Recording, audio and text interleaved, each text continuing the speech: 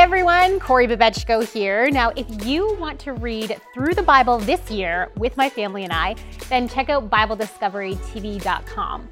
Now, this week, we were supposed to read Genesis 26 to 47. So here's everything that happened in 10 minutes. Genesis 26, it shows us one way that Isaac was similar to his father Abraham and one way that he was different. So Isaac tells people in the Philistine-controlled area of Gerar that Rebekah, his wife, is his sister so that they will treat him well, just like Abraham did to Sarah twice. Ooh. But of course, the ploy is discovered and King Abimelech is mad. What if something had happened and guilt had been brought on his people because of it? Now, unlike Abraham, there's a note here that Isaac increased his wealth by planting crops.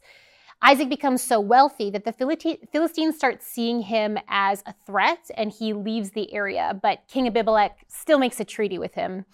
And now in Genesis 27, it's dedicated to the drama between Isaac's twin sons, Jacob and Esau. So when Isaac, as the patriarch, goes to bless Esau as the firstborn son, Jacob takes advantage of his father's age-related blindness to steal the blessing for himself. He ends up running to his mother's family in Padan Aram to avoid Esau's murder plot against him. Genesis 28 records Jacob's famous dream at Bethel. He sees a staircase to heaven and angels ascending and descending on it. This prompts him to make a vow that if God will bring him safely back to Canaan, then he will build a sanctuary to God there. Now, because to him it's clearly a house of God, Jacob names the place Bethel. Beth meaning house and El meaning God. In Genesis 29, Jacob's issues follow him to Padan Aram. He meets Laban's shepherd daughter, Rachel. He becomes betrothed to her, is tricked into marrying her older sister, Leah, which is a good advertisement against drinking a lot on your wedding day. And then he marries Rachel too, for good measure. But big surprise, marrying two sisters doesn't go great. Leah knows she's not Jacob's love. And the text tells us that God starts blessing Leah with children that she's hoping will gain Jacob's favor. When that doesn't happen, by her fourth son, Leah turns her attention from her husband to God, who had been blessing her all along. She names their fourth son Judah, meaning praise to God. In Genesis 30, Rachel and Leah descend into an all-out baby war, trying to vie for position in the household by seeing who could have the most children, even utilizing their maidservants as surrogates. Genesis 31 sees the family leave Padan Aram for home after Jacob has become considerably wealthy, and his relationship to Laban is starting to sour. Now, on the way out, Rachel steals her father Laban's household idols. Turns out she wasn't a big fan of her father either. In Genesis 32, Jacob's preparing to face the consequences of his earlier actions. He has to meet Esau. Now, clearly distressed, he plans on spending the night alone to prepare, but a mysterious man appears to fight him. Turns out this is a life-changing moment for Jacob. He comes back to Canaan to take on the mantle of Abraham's covenant with God. And God has promised him to now fight for him. As Jacob has fought for himself his entire life, now he must rest in God. In Genesis 33, Jacob and Esau meet, and it goes well. Esau has moved on from his murderous intentions, and he's built a good life for himself. Genesis 34, things immediately begin to go badly for Jacob's family when at the city of Shechem, his daughter Dinah is violated. Now, Jacob tries to arrange peace, but his sons, that are the full brothers of Dinah, take revenge, and they go on a murderous rampage that puts the family in danger of retribution from the surrounding people.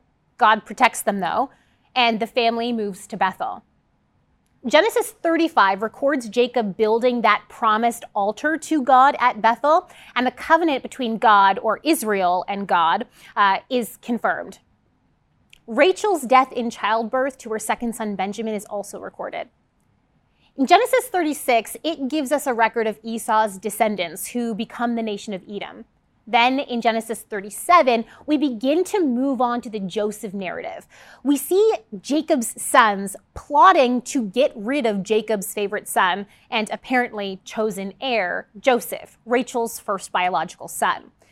Now the brothers end up selling Joseph as a slave and saying that he was killed by wild animals.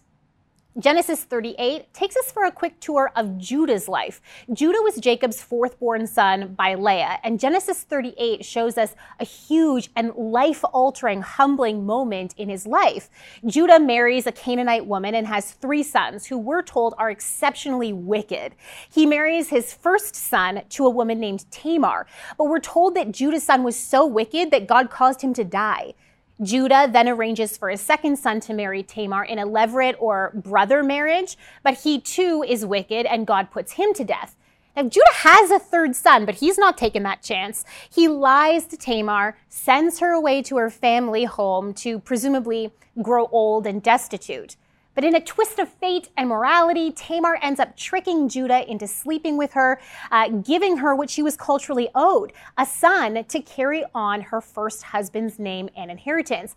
Except Tamar has twins, and the patriarch Judah is humiliated, declaring that Tamar is more righteous than he is. Genesis 39 brings us back to the Joseph story. Joseph was working as a slave in Potiphar's house and had proven himself so trustworthy and hardworking that he's essentially Potiphar's property manager. Now, this all comes crashing down when Potiphar's wife attempts an intimate relationship with Joseph and he refuses. She accuses him of attempted assault and Joseph is sent to jail. But even in jail, Joseph eventually gains a lot of responsibility.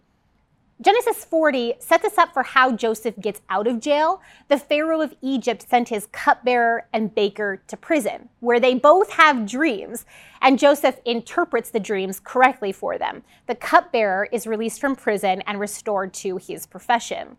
In Genesis 41, it's 2 years later, and Pharaoh's plagued with disturbing dreams that no one could interpret. His cupbearer recommends Joseph, who is brought from prison. Joseph successfully interprets the dream, and ever classy and honest, he gives full credit to God. The dream has prophesied a horrible 7-year famine, and Joseph proposes a plan to safeguard Egypt from the famine. Pharaoh accepts the plan and elevates Joseph to second in command to prepare Egypt. Joseph also marries an Egyptian woman, and we're told they have 2 sons, Manasseh and Ephraim. We're told the preparations work and have the added benefit of making Pharaoh exceedingly wealthy. In Genesis 42, Joseph's brothers make their way to Egypt because the famine has also struck Canaan, and there's no food left. Benjamin, Joseph's full brother, remember that they have the same mother, Rachel. Benjamin does not come to Egypt. He's protected by Jacob as the new favored son. Now, Joseph recognizes his brothers in Egypt, but they don't recognize him. He must look very different in his Egyptian official garb and role. Joseph orchestrates having them arrested so that he can hear their conversations to make out their characters and to try to force them to get Benjamin to come to Egypt. The brothers go home to Jacob, but Jacob will not let Benjamin go to Egypt. In chapter 43, the family eventually runs out of provision again and has to go back to Egypt. So Benjamin goes too because he's going to die anyway if they can't get food from Egypt. Joseph feeds the brothers when they get there. In chapter 44, we see Joseph's final test of the brothers. He sets a trap for them. He makes it look like Benjamin stole from him. When Judah tries to take Benjamin's punishment for him, Joseph finally sees the evidence of change. They aren't the same men who gladly sold Rachel's eldest son into slavery. That brings us to Genesis 45, in which Joseph reveals himself to his brothers, tells them how he understands or interprets his life, basically is orchestrated by God for the good of the family. And he sends them back to Canaan to bring the whole family back to Egypt. We learn there are still 5 years left of famine. In Genesis 46, Jacob and Joseph are finally reunited in Egypt, and Joseph prepares them to ask Pharaoh permission to settle in Goshen, which was in the Nile Delta area. Finally, in Genesis 47, the Israelites are allowed to settle in Goshen, and there's a record that explains how Joseph's plan made Pharaoh the most powerful king that Egypt had ever known. Now, Pharaoh now owned all Egypt's land except for that which belonged to the Egyptian priests. And there we go, Genesis 26 to 47 in 10 minutes or less. Now, if you'd like to hear some commentary on these passages and have some questions about these passages discussed, then please check out The Weekend Show. I'll see you there. Thank you so much for watching.